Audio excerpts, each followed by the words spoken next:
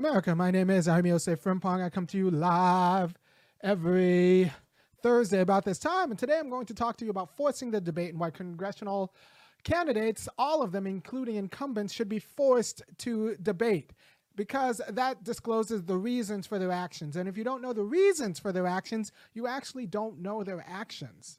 Right? So when I talk to students about this, I just usually say something like, if I'm driving down the road and I'm shooting shotgun and my friend is right next to me and they want to run over somebody in order so that we can get to this meeting or this party on time.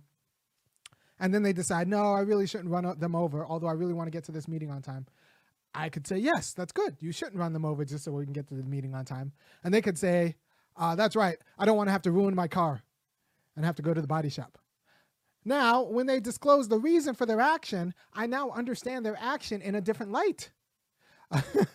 If you don't understand the reasons for action, then you don't actually understand the action. If you don't know, if there aren't any reasons, then people could be easily miswayed. Like there's no grounding, there's no sustenance in the action. They could easily change their mind, right? So if you depend on them acting in a certain way and you don't know the reason why they're going to act in a certain way, like you're depending on something that could be built on sand or built, like my house is built like a brick, not like a straw. Not like you're built on an unsolid foundation. So you need to know the reason for the action in order to know the action. And there are two cases where this became very clear in American politics. The first is in December when Nancy Pelosi was asked, does she believe that Congress people should trade stocks, should be able to trade stocks?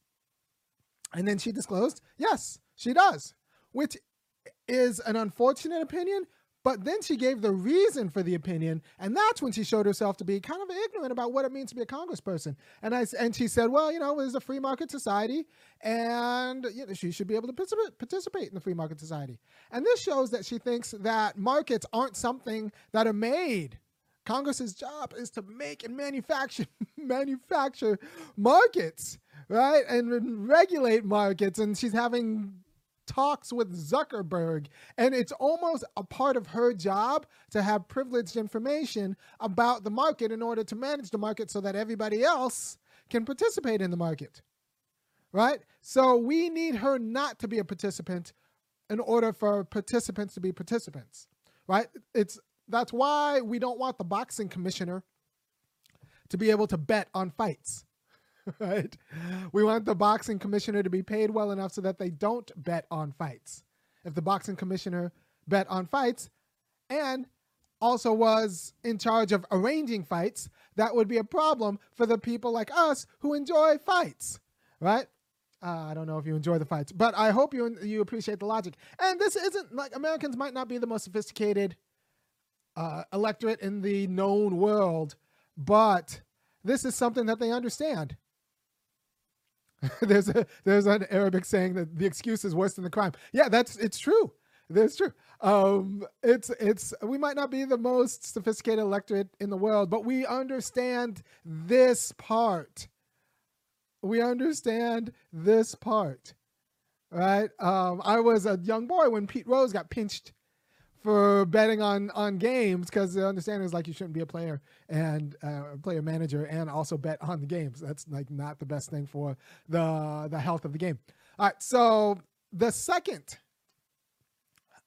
instance where this became relevant was during the presidential primary, where Elizabeth Warren disclosed, well, she was asked, does she think that it's appropriate that Iowa and New Hampshire have such a privileged place in the primary order?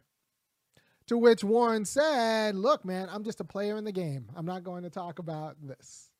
I'm just a player in the game. You're running for the head of the party, right? So as a titular head of the party, you can decide things like primary order, or you have a huge governing role, even internal to the Democratic Party. And she says that she's just a player in the game, which means that she doesn't understand her role as party leader, right? So you can have good arguments for thinking that Iowa and New Hampshire, two white states relative to the party, should have such a privileged place in the Democratic primary. Or you could have a bad answer to that question. I'm just a player in the game is a bad answer to that question. And it's the quality of answer that it's a quality of reason that affects the final answer. So you think the right thing for the wrong reasons, you're just as bad or possibly worse than the person who thinks the wrong thing for the right reason, because I could talk to that person, right? And until you are made to disclose your reasons, I don't actually know what your actions are. Because I said before, if you're just coming in, part of the action is the reason.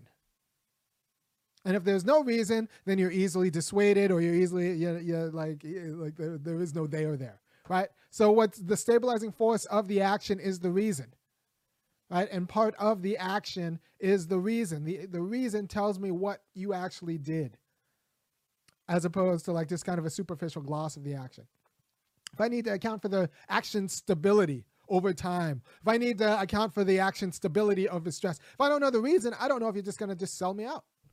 Like anytime someone gives you a stiff wind, like in a stiff breeze, you'll just sell me out if I don't know the reason for your action. So we need to mandate not just actions and promises, but reasons. And that actually tells us the action. And I'm going to talk with Shahid Buttar, who's primarying Pelosi, about this on Tuesday. Because he just wanted to be able to sit down and debate Nancy Pelosi as a challenger for, U.S. Congress. As a San Francisco resident, he gets to challenge and get the right signatures, and he gets to run for office and vie for office, and he wants to be a challenger. And she won't debate. Like, she has a policy against debating. Now, if you remember correctly, Pelosi also didn't want Joe Biden to debate Trump. Like, she just doesn't believe in debates. And there's a way in which she just doesn't believe in accountability. She just doesn't believe in accountability. And if you have politicians who don't believe in accountability, then they pretty much have monopoly power over the party apparatus, which makes the ruling class a faction over and against the citizens, who then have to use their vote as a form of legitimizing ruling class power, right? And all of that can get frustrated a little bit if you just have mandatory debates. I think every congressperson should have to debate a challenger at least 3 times. And if you don't feel like you want to sit down against your challenger 3 times and have to take questions from a neutral party or the challenger themselves, then you don't really want to do public office. Like, you get paid $175,000 a year. All we're asking is 3 performance reviews before you get re-upped, before you get your new 2-year contract, right? You should have to have a performance. You should have to sit for a performance review. You should have to sit for a debate. That's not too much to ask. And it's not too much for the party to mandate as a rule. And I think this should be something that every single congressional candidate, Republican or Democrat, should be, especially challengers, should be bringing up. Let's just have a party rule that congressional challengers sit for at least 3 debates. That's not too much to ask. And if you think that's too much to ask, that's an unfortunate conception of democracy. Because if you don't know the reason for their actions, you don't know their actions. If you don't know their reasons for their actions, you don't know their actions. You don't know how stable their actions are. You don't know if their actions will withstand opposition scrutiny. You don't know if you actually agree with their actions until you find the reason for their actions, right? And like I said, this is clear in 2 examples. The Pelosi example, where she doesn't think, she doesn't have a problem with congresspersons individually trading stock. I think that's an unfortunate position, but then she gave the reason for her position because she thinks that Congress people are just participants in the market like everybody else. And that just shows that is the wrong answer, because markets are artificial creatures that are created by the organs of government and regulated by the organs of government. If you think markets are natural, and you're a natural thing too, so then it makes sense to be able to participate in the market just as some sort of natural God-given might. If you know that you create markets and the markets need you to create and manage them, then you understand why you can't also participate in them. And it's no small factor that turns out that Congress people do very well in the market. Right? They beat the market average and they beat the index funds. So it's not a surprise, because they have to have access to privileged information in order to appropriately manage the market. They have to have they talk to CEOs, and the CEO says like, yeah, we're going to have an earnings call in about a week, and we're going to announce this because you don't have to regulate us because we actually are doing this. So and it turns out if you get to bet before that earnings call, you can make a lot of money, right? So Pelosi's on the phone with Zuckerberg talking about business and about like pre-negotiating whether they need to regulate Facebook, and then is going to, in order for her to do her job as a congressperson, she needs to have access to this information. Except in order to participate in the market as a regular market participant, there needs to be a just distribution of ignorance, or as we can say, a symmetry of knowledge. You need a symmetry of knowledge, right? So it's either you get to be a congressperson who governs and manages markets for $175,000 a year, or you could be a player in the market. But there are reasons why you can't be both, because you need privileged information in order to do your job as a congressperson, right? And if you don't know that, then you don't know what it means to be a congressperson. And it's my job as a member of the citizenry to know if you know the job, right? So, and then also when Elizabeth Warren is saying she's just a player in the game. Actually, you're running to govern the game. So you don't actually understand governance when you say you're just a player in the game, right? And someone's asking you, well, should the Democratic primary be led by Iowa and New Hampshire?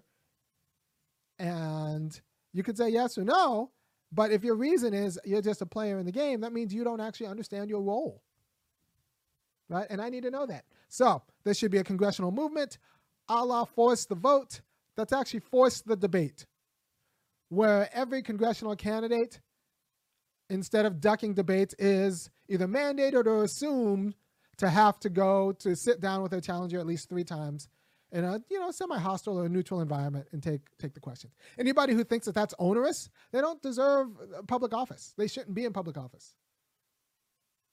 That's the only way that our votes can mean something is if we know what we're voting for. And the only way we know what we're voting for is if the people we're electing give reasons for their actions, because we don't know what their actions are unless we also know the reasons for their actions. Right? So if you care about deliberative democracy, if you care about intelligent and intelligible democratic practices, then you should be forcing the debate, right? I'm going to do probably a series on how we can disrupt some of the entrenched incumbencies in the way we think about Congress. And, people always go to term limits as the first go-to tack. But I actually think that term limits, I have complicated views about term limits because they, in some ways, increase lobbyist power. Because congressmen come and go, but the lobbyists stay. So I'm not necessarily for term limits. I am for public accountability. And so the public accountability can come in many... force the debate. And public accountability can come in many forms. You remember that one debate where Elizabeth Warren took out Michael Bloomberg? Bloomberg had spent nearly $500 million on this campaign, and Elizabeth Warren put all of that money on fire in one debate because he couldn't defend himself. And if you can't defend yourself, we don't actually know what you're for.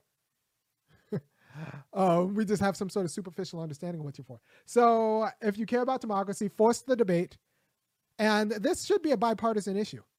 This should be just about people who believe in democracy. And it's not onerous. Expecting challengers and Congress people to sit for 3 debates is not onerous.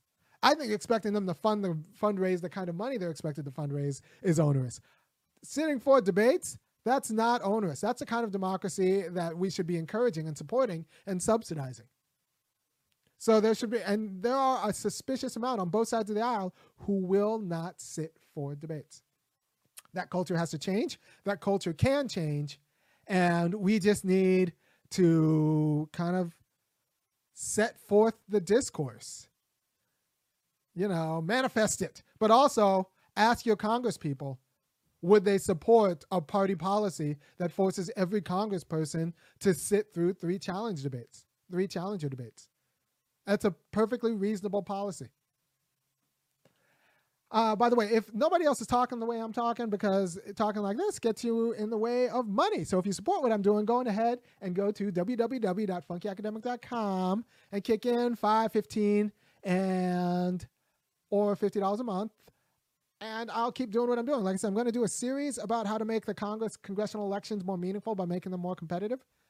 And it should be, and I think it's just a good, this is, I think, the most important, one of the more important talking points. Like, make the Democrats, make the Republicans, the entrenched power, give you a reason why they shouldn't have to sit and debate a challenger. Like, I think make that the thing. Make that the thing of this election cycle. And until we get it. And I think we will just have a more robust democracy, because it's those moments. It's those moments where Nancy Pelosi discloses herself as not really understanding the role of governance when she says, I should be able to participate in the market, the free market that I also manage. That's when you actually, those are the moments where we actually become an enlightened electorate about who we send to Congress, right? So if we want to create more of those moments, we need to create more of those debates. Come here. Come say. Okay. Come say hi to the people. Say hi, people. Hi, people. There's the camera. All right, let me finish the show and we'll get to work, okay? All right, so we need to actually force the debates. We need to force the debates. And they're not going to do it unless we ask them to. And we should just ask them to and expect them to. So thank you for your time. Go ahead. I got to go help my kid with her homework, which is, one of the things I get to do as a dad. And then I will see you next week. But first of all, go to the website or the YouTube page and check out the interview I did with Crystal Ball earlier in the week. I think it's fantastic. I'm a fan. We get along just well. I think we're adorable. And so Crystal Ball and I chop it up. And then also and also look out for another talk I'm going to have with Shahid Buttar next Tuesday. And we're going to chop it up, and we're going to talk about what it would take to make the congressional election more competitive and more just. Because in the absence of a competitive election, the election just becomes the means through which we just entrench incumbent power. And I don't want to be a tool for their power, right? I want the elections to actually be meaningful, which means we need to know where the politicians stand. All right, thank you for your time. And I will also, donate. Also, I'll see you next week. Peace.